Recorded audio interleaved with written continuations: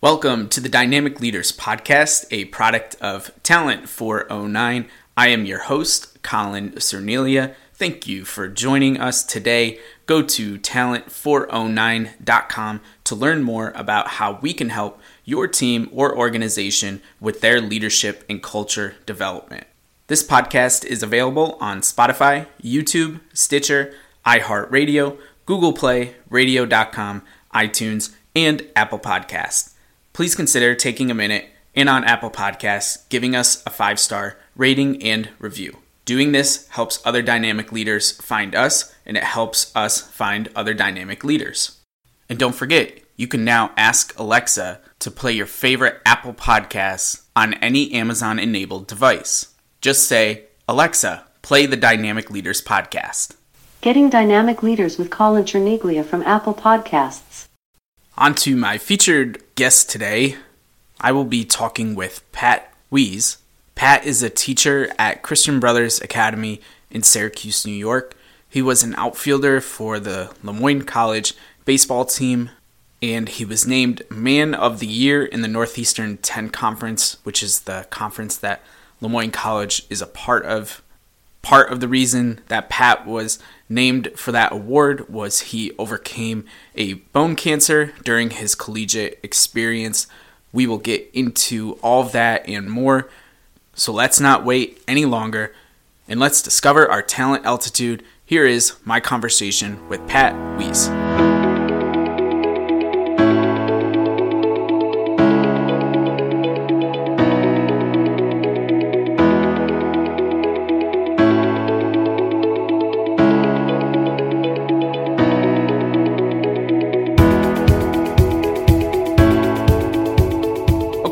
Welcome back to the Dynamic Leaders Podcast. Today, my guest on the line with me is Pat Wiese. Pat, thank you so much for joining the show.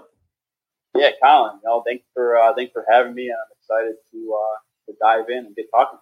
Absolutely. I'm excited to get through all we have to talk about in this conversation today. We have plenty to get to, and I'm not going to spoil it for everybody. I want to give you an opportunity first, though, before we get too far away, to tell the listening audience a little bit about yourself. So please tell us, who are you? Yeah, so I'm a Northeast boy. I'm a Central New York. I was born in New York City, but eventually made my way to Syracuse with my mom and dad. And so I grew up in Syracuse, New York, ever since I was about 3 to 4 years old. Grew up here, went to elementary school here, went to high school, obviously, and then I stayed pretty close home here in Syracuse. I went to a local college named Lemoyne College here in upstate New York. Then outside of college, again, I don't know, I just enjoyed my time in Central New York. I'll get more into my baseball career at Lemoyne and my summer baseball and everything that had to offer, and taking me kind of up and down the East Coast. And ever since I was up and down the East Coast, I played in Virginia, I played up in Vermont. It was always nice coming back home. So everyone says, well, how do you just stay in one spot? My time, to be honest, for 26 years, I've been all over the place. New York City, I've been to Puerto Rico, Virginia, Vermont. And I don't know, something about home always stuck with me. So I got a job here in Syracuse. And I'm working as a middle school teacher, actually at the high school that I attended at Christian Brothers Academy. I'm in my 4th year here at CBA, and I absolutely love it. I didn't go to school, to be honest, to be a teacher, and I'm sure we'll get more into that later when we talk about my college career. But it kind of just bounced my lap, and I absolutely enjoy every second of it. And I'm looking to further my education to kind of like a leader management kind of thing. So I'm looking forward to my future. I'm really excited in the position that I'm at right now. Awesome. And I'm just going to take a guess here, but do you like snow? I love snow. Everyone, being up here, I was always around it. And I have friends that moved out, and they go down south, and they love it all. But I just can't imagine not doing the 4 seasons. It's something about change. I'm kind of like addicted to change. I hate getting complacent with things. And, when the fall comes, the winter comes, spring comes, the summer comes, they all bring a different feel to my life. And I kind of like that.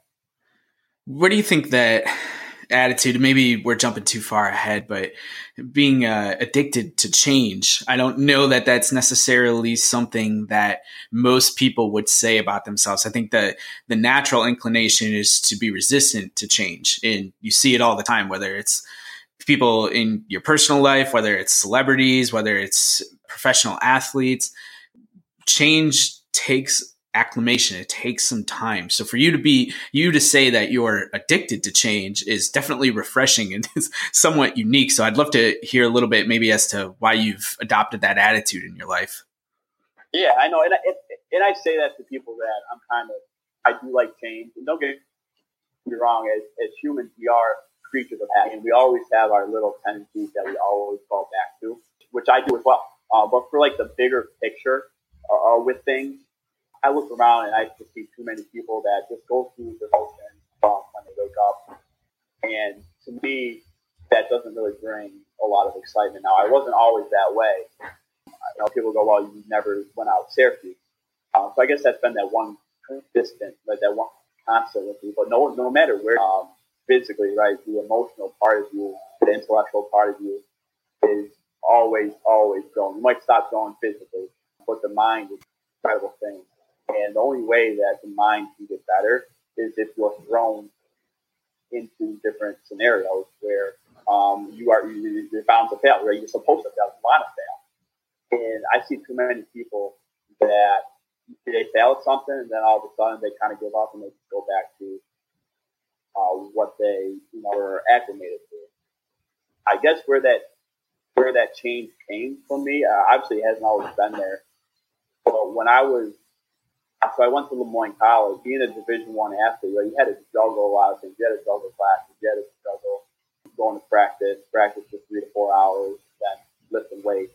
So you're kind of always on the go. You're always on the go. And it actually happened that going into my senior year, this is where it really hit me that you got to be accepting of everything that's going on.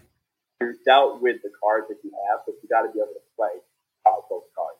You're not able to change like the situation, but you can obviously manipulate around things, play your cards to the best advantage. So going into my senior year, I was actually diagnosed with osteo, which is a form of bone cancer. And I experienced this pain as I was being at Le Moyne playing baseball. So, a lot of athletes on this podcast, I'm sure they can all attest to that. We get banged up, we don't care. We're back on that field, and all you want to do is you want to perform. And we know that a little function boost can't hurt us. So my junior year, I was experiencing pain in my right knee. But, once the game actually started, that adrenaline kind of kicked in, asked that pain for the time being. And I would go probably 3 to 4 pain months. So then the next 2 weeks, I would be close to student where I lived in a townhouse just outside of our campus. So I had to walk to class. There'd be times class time would come and my other teammates class. I'm sure my dad and my mom, they know this. I told them this. But I told them that sometimes I wouldn't go to class just because I couldn't bring myself to stand up because the pain was just so unbearable. So every time I told my dad, he's an orthopedic surgeon, he took me to some people. We went to the trainer at Le Moyne, and they ran all their diagnostic tests and everything that they could, but there wasn't something that they could physically see. The ACL was fine, the FCL was fine. So they really just chalked it up to a bone bruise. And then that summer, I went away to Vermont. Like I said, I played 3 years of summer baseball in different states. So I played an NECBL with Vermont, and the pain just kept coming back. By the time I started my senior year, the same thing happened. I couldn't, if I had a class on the second floor and there was no elevators, in my mind, I was like, I can't go because I'm there. There's just so much pain. Yeah, so about a year had gone by with all this pain. So my dad takes me to his office, which is in Syracuse, in the private sector. Going to his office, I get an X-ray scan. Right when I walk out of the X-ray, my dad, I can tell he's kind of choking off. And all he says to me is, I have a tumor. Now, being 20, I was 21 at the time, being 21 years old, I should know what a tumor was, but I really didn't. We associate the word with cancer. Dad said I had cancer, so I had to go and run more tests right then and there at the same time. So I jumped in the MRI machine, and it was about an hour. As that time goes on, I'm kind of sitting. I don't know if you've ever had an MRI, but you're in that machine, it is definitely loud. Right? You got buzzers, you got beepers just going off and everything. And all I had were my thoughts of that I had. And growing up, right, no one close to me really was affected by this disease. So I wasn't really around it. Obviously, you hear about all these stories about famous people or friends that might have it, but no one really close to me had it. So after we run the test, I get in the car with my dad, and I just tell him just drop me off. I got to just talk to some friends. And as I always do, I go on my phone, or as anybody does, we're uncertain about something, right? We go to Google. Google's a great thing. So I Google the death rate for osteosarcoma, and two numbers show up: 66% and 33%. 66% was a chance of survival if the tumor was localized. So if it had not spread, I still had a 66% chance of living. Now, if the tumor had spread, then that chance of living actually went down to 33%. So if it had spread, the chance of survival for any osteosarcoma patient is 66% chance of dying. So if you really think about it, if you have a die, right, a six-sided die, 1 through 6, you go ahead and roll it. If my tumor had spread, then I was basically 4 numbers that die of showing up and be dead. So if my numbers are 1 to 4, go ahead and roll a die. If 1, 2, 3, or 4 come up, I'm basically dead, to put it simply. So basically what we had to do is we had to go to Dana-Farber in Boston to run more tests. So we go to Dana-Farber, and they run more tests for a couple of days, and fortunately the results come back that the tumor is localized. So they had to go in, and what my dad calls it is they had to go in and give me a knee replacement on steroids. So what they had to do is they had to take out about half my femur, half my tibia, and then all the muscles, the tendons, the ligaments right in my knee. So I basically have an extended knee replacement. And then I had to go through about 6 months of intense chemotherapy. That was as my senior year was going on. So that whole mindset we were talking about where like I'm addicted to change, I was kind of given the biggest curveball being a baseball guy of my life. And I had 2 things. I could just sit there and accept it, or I could understand that this is out of my control. Something a lot bigger than me is happening that I have no control about. But I can just go ahead and I can play the hand that I'm given to the best of my ability. So I kind of just from there on out, I've just kind of always lived my life of when something does happen, don't complain. And I grew up that way. My dad is one of my biggest influences out there. And he had the same attitude. He just attacked everything with basically a positive attitude, and he didn't shy away from anything. If something didn't go his way, he just showed us that, all right, find another way to get it done. To this day, that's probably one of the biggest things that I'm thankful for is that mindset of you just can't give in. Us as humans, right? We go through every single day. No one goes through every single day perfect day.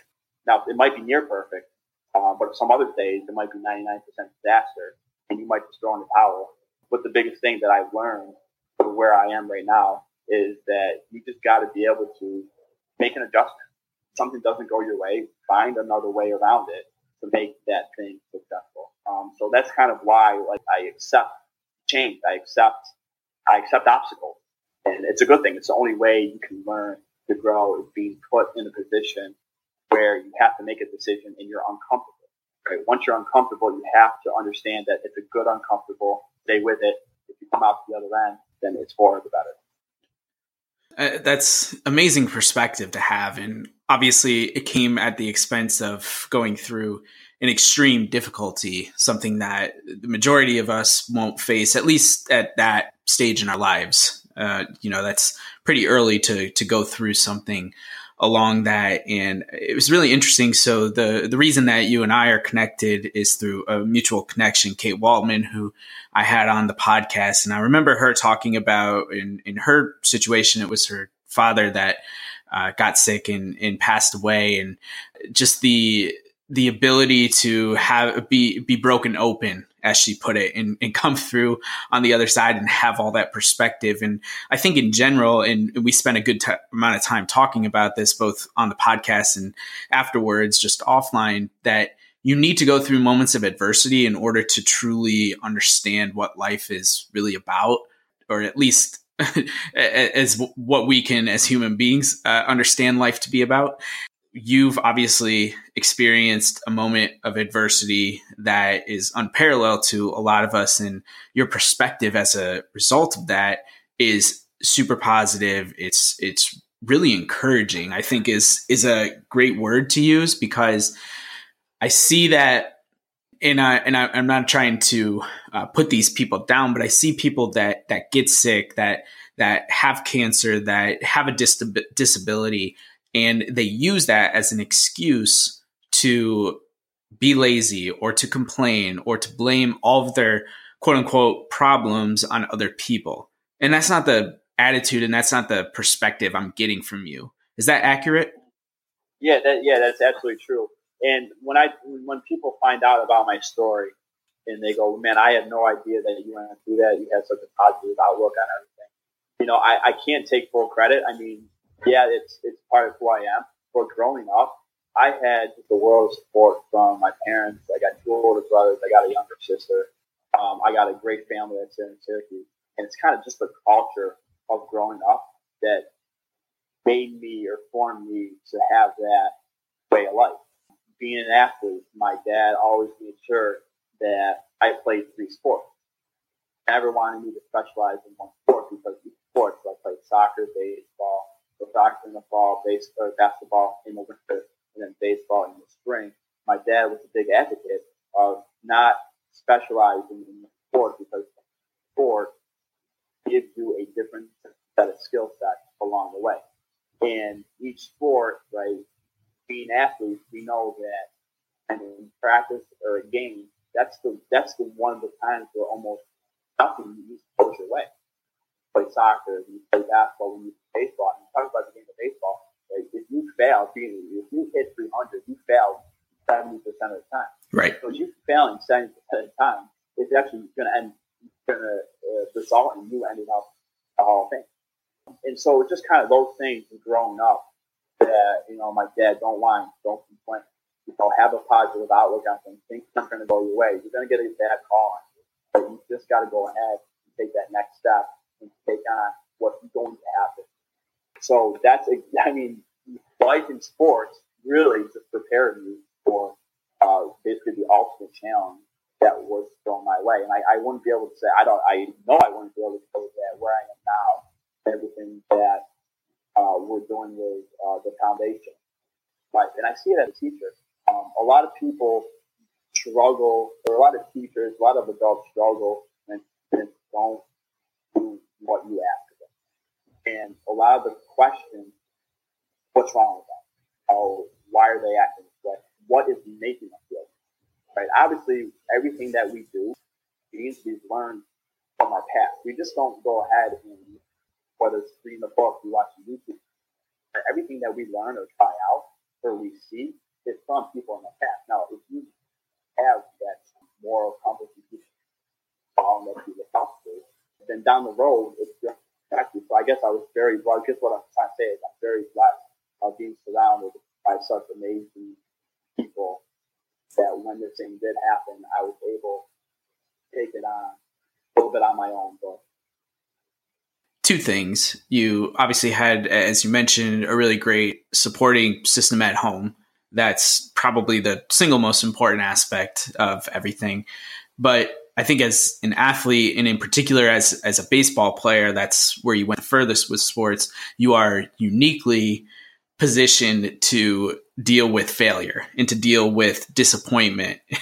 As you mentioned, a 300 hitter, which for people that don't play the game of baseball or don't understand the analogy, a 300 hitter in Major League Baseball is considered Hall of Fame worthy. So nowhere in sports, nowhere in the business world can you be good at something 30% of the time and and be considered Hall of Fame worthy. Close, right? Right. You're not going to make it. And it's really amazing. I had somebody recently say this. I can't remember who it was off the top of my head, but they were like, if you really think about it, when you play baseball, it's always 1 against 9. And it's amazing that even 3 times out of 10, you can get a base hit because the percentages are just so much against you. So I think being able to have been brought up in an environment like that, where you'd probably already tasted your failures and those type of things, but being able to learn from that and use that in your personal life when you were going through everything that you outlined for us, I think just uniquely positioned you to be able to succeed and to steal Kate's phrase to be broken open afterwards. So I appreciate you sharing all of that. And I know, obviously sometimes that can, regardless of the time and the detachment from it all, it can still be difficult, especially if you're the one experiencing it. So I certainly appreciate you sharing all that with us. Yeah, no problem. We learn from other people's stories. Hey everyone, Christine here to talk about a sponsor of this show, my own business, Sweat with Stodds. Head over to sweatwithstodds.com to get the workout that suits your needs, whether you work out at home, in the gym, or you're brand new to fitness. There's something for everyone. Podcast listeners also get a special discount with code DYNAMIC at checkout, so be sure to head on over there after this. Thanks, and back to the show.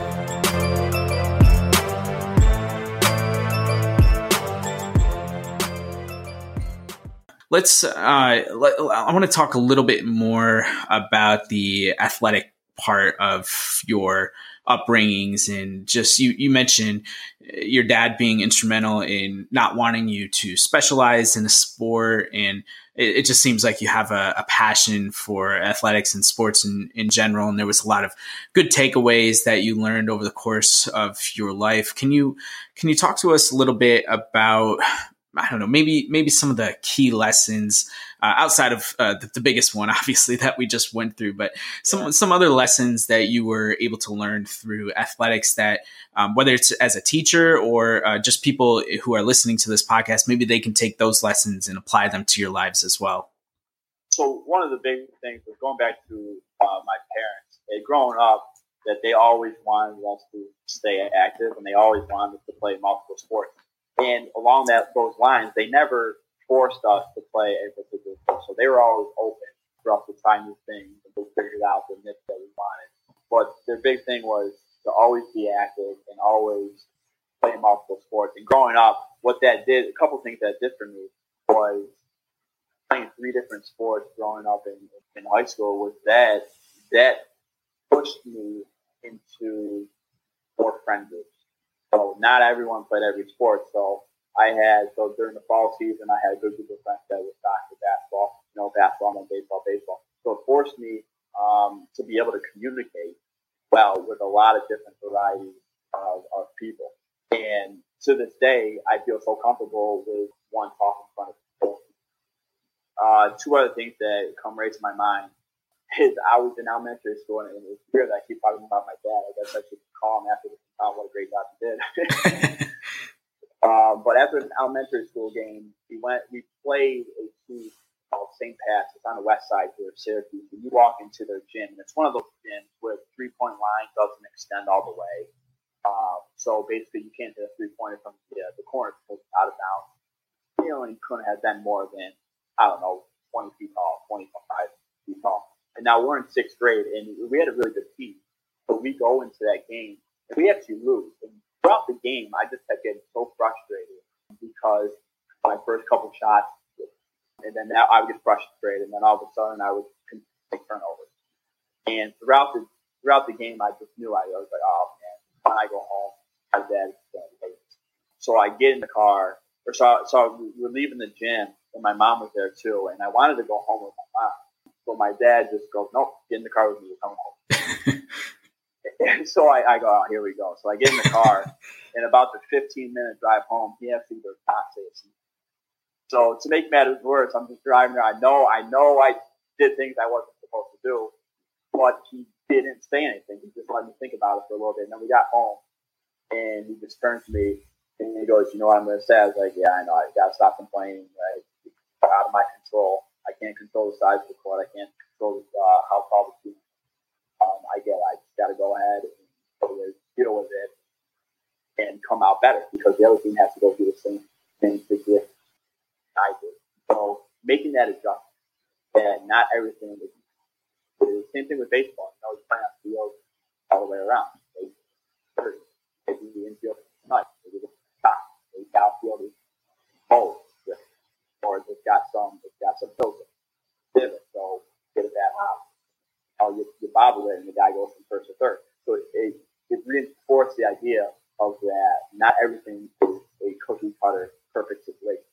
That you got to stop complaining every single time that something goes. You got to take a little accountability on yourself that you knew going that things are different. And that you have to have that mindset of just going out there, having grit, and just. So that was one of the biggest things that I learned at a young age was stop complaining. That's going to make a bad call. You got to stop complaining. You got to move on. Okay, so we've talked about a lot of the lessons that you can learn through athletics and how you've been able to apply them to your life through some of the journeys that you've had, through some of the adversity that you've overcome. And so you are now removed from college and from that experience, and you are into the working world like most of us are at this point. I think you had said right in the beginning of the conversation that teaching wasn't something that was on your radar, at least when you went to school, maybe to start with. So you're a teacher now at CBA, Christian Brothers Academy in Syracuse. What happened there? How did you fall into a position where arguably you could say that you are able to make more of an impact than you can in most other positions that you could have, or most other professions that you could have gone into? Great question. So I went to Le Moyne, and I graduated with a major in communications and a minor in business. And where I am now as a teacher, I still don't have my teaching degree, which we'll talk a little bit more in a little bit. But right out of college, I went to a medical device sale company called Welch Allen here in Syracuse, New York. They sell basically all the medical equipment that you see in your practitioner's office. So I worked for them for about two to 3 years. So I worked in a cubicle. I went in every day at about 8 o'clock. I went home every day at about 5 o'clock. And it just wasn't adding up for me. Going through my cancer treatment, and then going outside of college and to work, it just wasn't adding up. I just felt like I needed to be doing something a little bit more. But I guess the reason I took that job is because right out of college, I think society places this emphasis on that you have to get out of college and you have to go find a job. And if you don't go find a job right away, then you might be deemed unsuccessful. That's just how I felt coming out of college. So it was kind of the first opportunity that I got, and I just jumped on it without really internalizing what it really meant for my career. And so that's what enabled me to get stuck when I was there. I just kind of felt like I was going through emotions and that I needed to be doing something much more impactful and important in my life. And not too long after that, I got a call from the principal at CBA. Now, the principal, Matt Keogh, I still call him Mr. Keogh because he was actually my math teacher when I went to CBA. He also coached me in basketball and baseball as well here at CBA. And we always were pretty tight, so we always kept in touch when I was in college and when I was outside of college.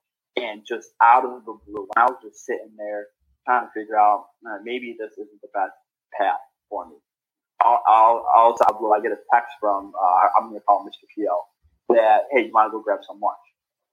And so I said, yeah, absolutely, grab something. Let's catch up. So about 2 weeks later, we go and we grab lunch. And before we even sit down, he just goes, I want to offer you the job to be a 7th grade math teacher. And my first response in my head was, this guy's got to be crazy. I didn't go to college for teaching.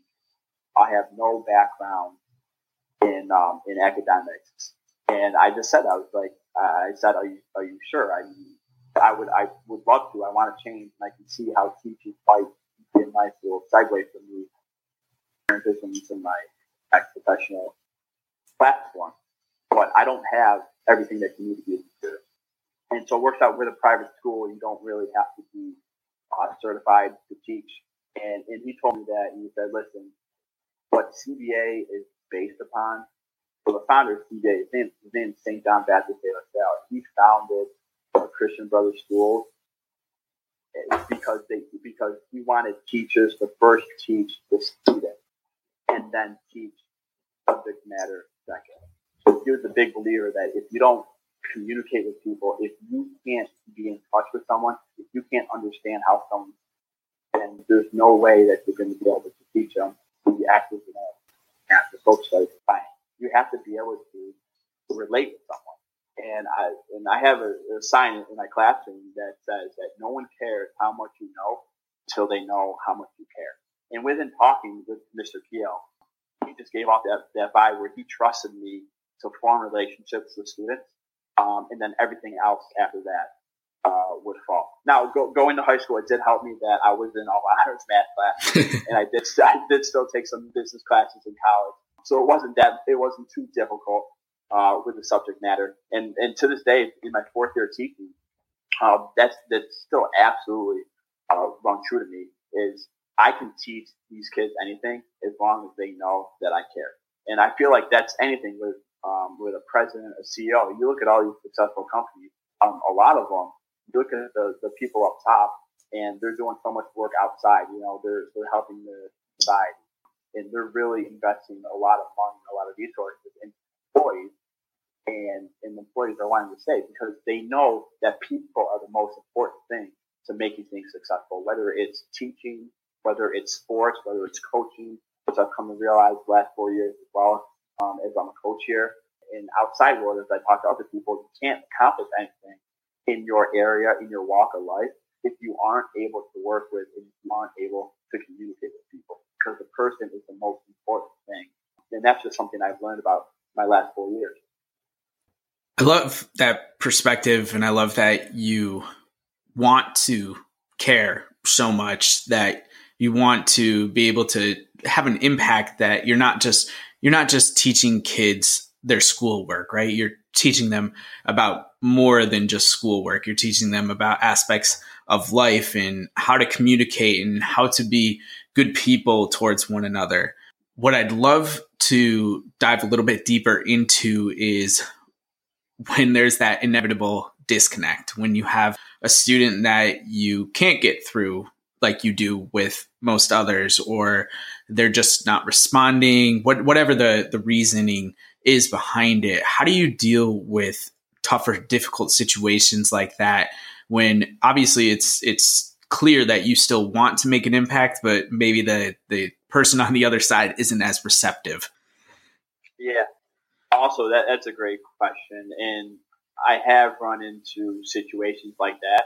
And the best advice that I have been able to come out with that is you have to just give it time. Especially the age that I'm teaching. I'm teaching 12 and 13 year olds, and they know when you are not true to yourself. And once they realize that you're not being true and you're just kind of being fake, as they say, then they sniff that out, and they'll just kind of lose focus, and they'll lose interest in you as a person and as a teacher. So just the ability of, like I said, of just caring for every single person goes a long way. I've had teachers growing up where they were just more concerned about a group of people other than the whole class.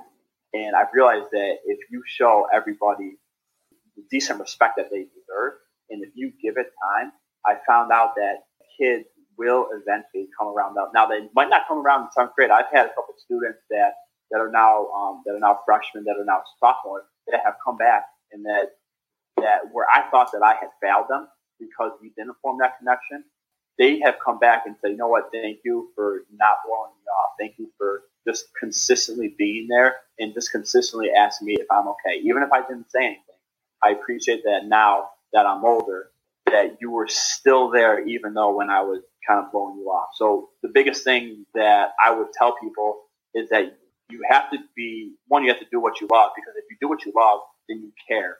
And you can show that, and you could show caring from the start of the day to the end of the day, doing what you love. Kids and students, they will see that in you. And later on in life, they'll come back and be like, you know what, you really did care for me. And I appreciate that. When you get your students each year, is that a brand new slate of students that come in? Oh, that's what makes it great. Brand new every year. Okay. Again, like that whole change thing. So I could go a whole year, and then the following year I have 125 new students. So it's trying to form relationships 125 more times. So it's that constant change, right? You gotta understand that everyone thinks teaching is okay. You just do the same thing every year, but you're not. The subject matter is the same. Right. It changes year to year, but all the kids change, and that's who you're teaching. And that's the biggest thing that people, I think, don't understand about teaching is that a lot of people think that they can do it because they can just get up there and they can teach their subject matter, but it's the kids that you're teaching. You got to teach them first before you're able to teach your subject matter. Yeah, absolutely. So the reason I was asking that, and I'm glad you said that it's 125 kids, because this will expand the question a little bit more, but I'm really interested to know, maybe now, what'd you say, 4 years of teaching? So maybe you have some type of average that you can think back on, but how long does it take each year to really get comfortable? I know it's like, I'm not going to try and nitpick it for each 125 individual students, but how long in general does it take each year to get to that point where you're all kind of comfortable with each other and get that feel that you're looking to cultivate in the classroom? Oh, Colin, that's probably one of the best questions I've ever heard. The reason is because we live in a microwave society, right? You know what that is, right? We always want something in us. And if it doesn't instantly come, then we kind of just give up and we go to the next best thing. So to go back to your question, I mean, I've had classes where I've connected with them. It probably takes, so we're in December, so September, October. It probably takes the quickest November. So it probably takes about 3 months until the whole class, I feel like, is connected. This year, it's taking a little bit longer, but as we get into December, I'm starting to really finally see the connection that I'm forming with the students. So this year, it's taking a little bit longer. Now, not to say that's a bad thing, right? Because as individuals, we're all different. But yeah, that's probably one of the most unique and great questions that I've ever been asked, because we always want the instant approval. Yeah. And we got to be able just to step back and to understand that, you can't build it all in a day. And some days, some years, it might take 3 months. Some years, it'll take 5 months. You just trust it. If you just keep at it, then eventually things will be where they should be. Again, I think your perspective is spot on there. And I think as a society, we get ourselves into trouble when we look at only the end result of somebody's life or a certain event. We don't see everything that led up to that point. Like if you break down, I use Abraham Lincoln all the time because it's a pretty well-known name still. And he's a great example of somebody that failed time and time again before he became arguably the greatest president that the country's ever had. Right. So it's one of those things that when you're teaching, when you're coaching, those things are both obviously super relatable. And it bothers me. The reason I'm asking is because it bothers me personally when somebody, whether it's a parent or just somebody from the outside, expects everything to be 100% the way they're supposed to be on day one, after practice one, after only a couple hours together. Like you can't just do it that way. So I love that you have the foresight to be able to see that every year and be able to treat each group differently and understand. And I think that without obviously saying it for you, you just talked about how this year's taking a little bit longer, but I didn't get the sense that from the tone of your voice that's really frustrating you at all. It's just, hey, this is a different group of girls. We're rolling with the punches. We're learning. And now it's starting to, it took a couple extra weeks, but now it's starting to come into its own. And I just really want to acknowledge you for that, because I think that's a special attribute that can make you successful, and both as a teacher and as a coach. That's why I go back and I just applaud you. What a great question that was. And right before I hopped on, I had basketball practice, and it was probably one of the worst practices we had. And I sat down. I'm starting to get frustrated. I'm like, you know what? We're only 3 weeks in. Things are supposed to be messy. Like, how are they supposed to be good if they can't be messy first? Like, you just can't jump in there, and you just can't be running the perfect offense. You had to see how things aren't supposed to be in order to be able to see how they are. So that was that's a great question. That was going to stick with me for a while. I like that. You can use it. You can when you're interviewing people in the future, you can steal that question. That's great. All right, consider it done. Yeah, absolutely. Cool. So I know we're for this point, I'm going back to we're backtracking a little bit, and we're going back to college and everything that happened there. But I want to again acknowledge and highlight that you were recognized for something that's pretty special. You were recognized as the Man of the Year in the Northeastern 10 Conference you played baseball at Lemoyne, and obviously talked about everything that you went through with the cancer and the adversity that surrounds that. I just love to hear from your perspective, your personal perspective on this, what that moment was like. Cause I can't imagine it. Obviously I haven't experienced something like that, but I'd have to imagine if I could, that was something that was pretty special. So again, right, we'll get into it a little bit deeper. Not too long, but again, that's not everything that I did. It's going to be a group of people, and then you'll hear me talk about them. But so going into my senior year, I talked about my illness and my sickness. So with that surgery of the total knee replacement and the chemotherapy, I wasn't able to play any impactful sports again. So that means I can't run. I can't play basketball. I can't play baseball, but I could still do things rotationally. So now I'm a big cyclist. So I ride my bike when I can. I play a lot of golf. So obviously going into my senior year, it finally hit me that my career in athletics, collegiate athletics, was over. And that was probably one of the toughest things that was thrown my way. Other than my diagnosis, being told that my days of being a college athlete are over, because we identify ourselves with everything that we do. And I really identified myself with being a college student athlete, and taking the athlete out of that, it kind of really crumbled me for a little bit. But I didn't want it to define me. I didn't want something that was out of my control defining me. It goes back to how I was raised. Don't complain. Find the next best thing. And so then one of my teammates, so going through everything, one of my teammates held a quick fundraiser. Kind of just, at first was just to raise funds for my family to help with medical costs. So they raised about $5,000, and they presented to me early in my senior year.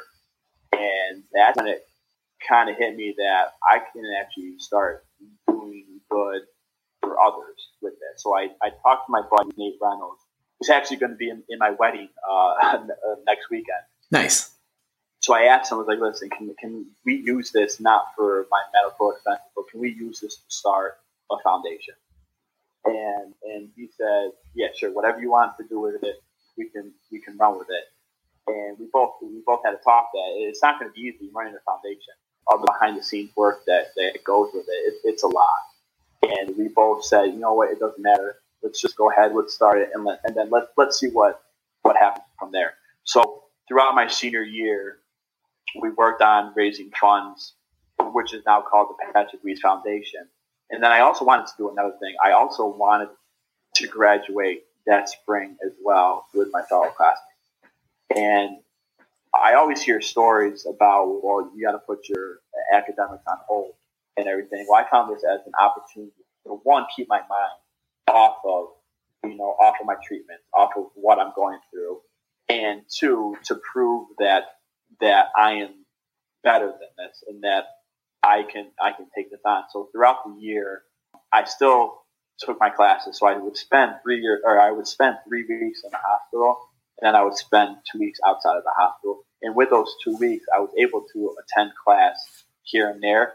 But the faculty and the staff and the administration at Lemoyne, they were fantastic. Where when I was in the hospital, we still set up systems of communication to still be able to get all my work done. So I wanted to be able to graduate with the class that I went into. And so doing that, and so I was fortunate to finish all my credits and graduate that spring, as well as build up the Patrick Weiss Foundation, which to date we've raised over $200,000. Wow. And a lot of that goes to an endowment. And what that endowment does is it grows funds that we can use. And what it does is we give, I say we because Nate Reynolds helped me start it. My best man, who did my wedding as well, is basically, he's the one that does all the website stuff. And he's there by my side every step of the way. My mom, who I would not be able to do it without my mom. And then especially my soon-to-be wife has really taken this as a second job as well, to all be part of this foundation and to work on it and to keep it up. So, and what it does is we grant high school, college scholarships to kids that are either going through cancer or that are cancer survivors, because going through the whole process, I was fortunate enough to have parents that were able to foot the bill. But I realized how expensive the process is, and that people stop what they're doing. They put their life on hold so they can pour all their resources into fighting this terrible disease. And I didn't want that. I felt how great it was to still continue to go to class.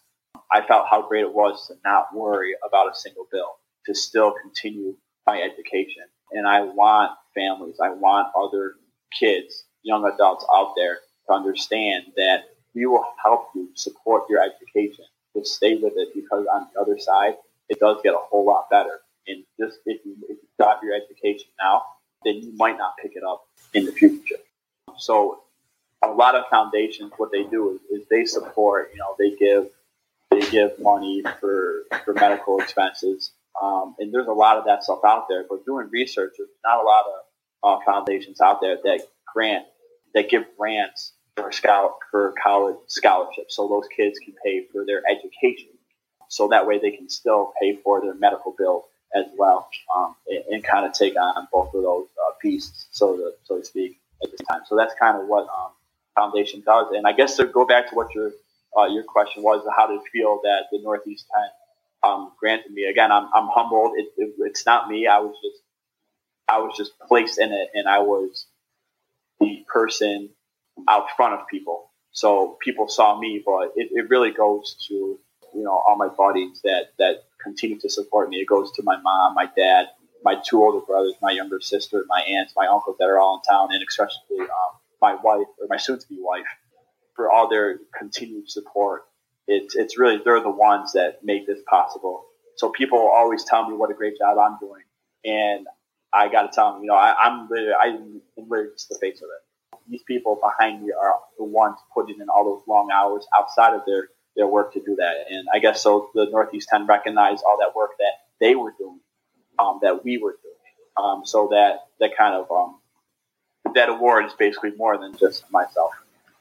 Yeah, obviously makes it a really special recognition when you can include all those people who are so close to you and that you love so much and that have been able to support you in the good times and in the bad. So I appreciate you telling us about that and the foundation, because I was going to ask you about that. So I'll make sure I put the link to the website if people want to get involved or learn more about the foundation. I'll put that in the show notes for folks for easy reference that are listening to this episode. But we are unfortunately getting close to our time here. And I know you, as you've mentioned, although this episode will air after, but you are getting ready for a wedding. So I don't want to keep you too much longer.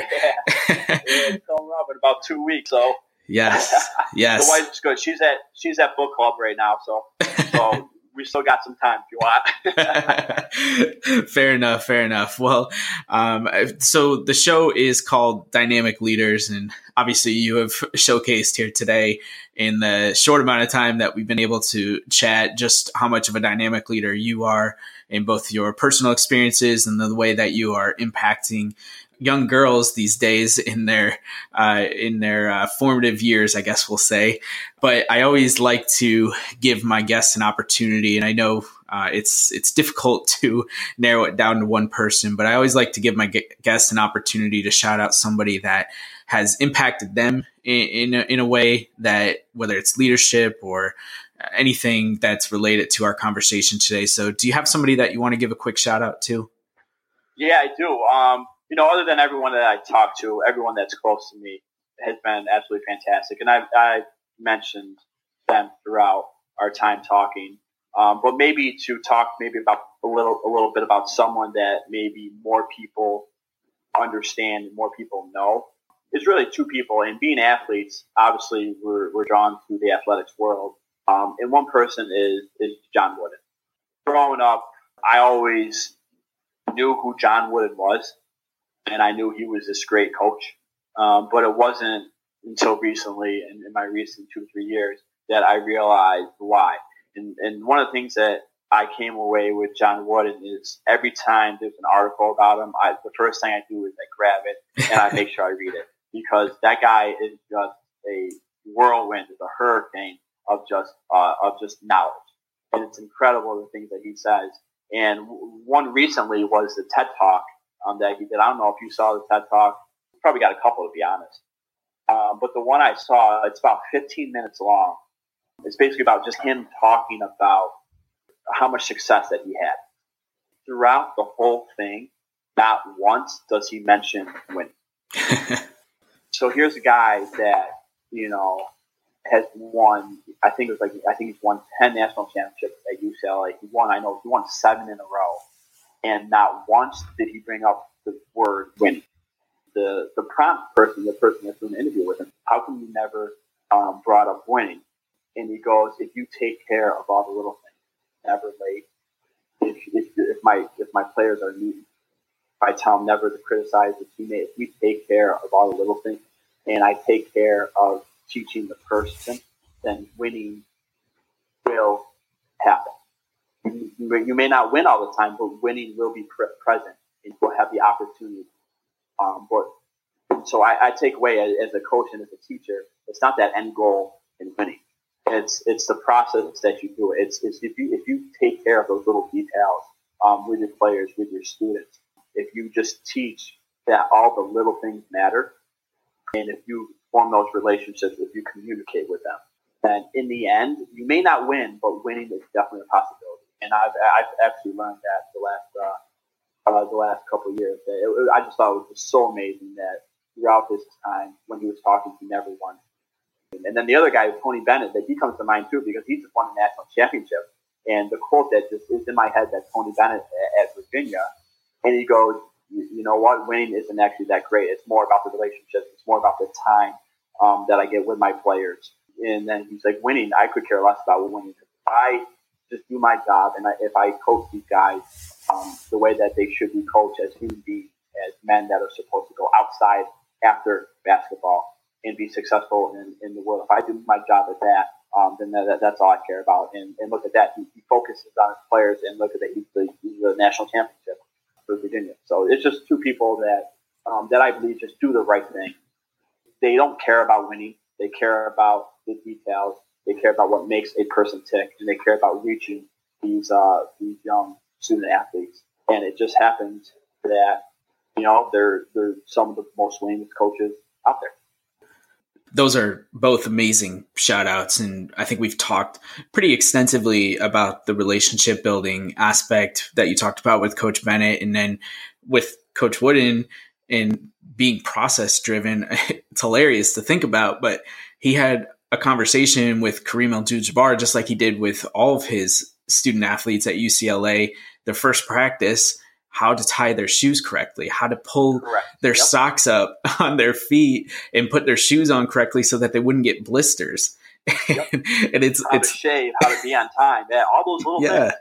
Yeah. And it's hilarious to think about when, especially someone like Kareem, who's obviously gone on to not only have an amazing basketball career, but has a very nice career off the court as well, and is a super influential person in his own right. And it's just amazing that those little aspects of what you teach matter much more than, like you said, the winning. I mean, the winning will happen, I think, naturally if you take care of those little aspects, but it's not what should be the motivator behind it. It should be just the process driven and relationship building. Those should be the primary things. So I love that you shouted out those two guys, because I think that really, yeah. And then you got Tony Bennett, who just turns down a multi-million-dollar offer at Virginia. Right. And what's that saying to his player?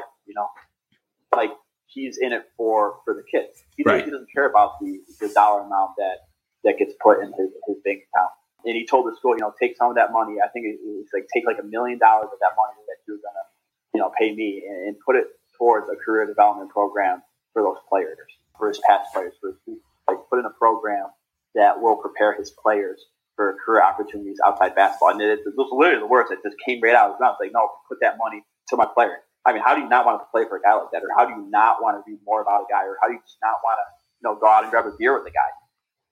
Yeah, absolutely. We need more leaders like Tony Bennett, like Coach Wooden, and like yourself, but we are getting there. Things can always be better. We're always learning. And I think that's one of the great powers of a podcast like this, is we can have people tell their incredible stories like you have today, and hopefully influence them to be better than they were before they listened to this episode. So Pat, I again, this has been just a lot of fun for me. It's great to hear that obviously you're healthy and you're happy. You've got the wedding to look forward to and a lot of other really great things that are going on in your life. But I just want to say thank you for taking time out of your busy schedule to hop on the podcast, share your story, share your guidance and advice. And I hope you enjoyed it. And I can't wait to see what the future holds for you. Yeah, Colin, thanks again for thinking of me. Yeah, it's always good just to help out good people, and this is something that all of us should strive to do. So again, thank you for having me on, and it was a blast to have this platform to share some of my insights that I have. I appreciate it.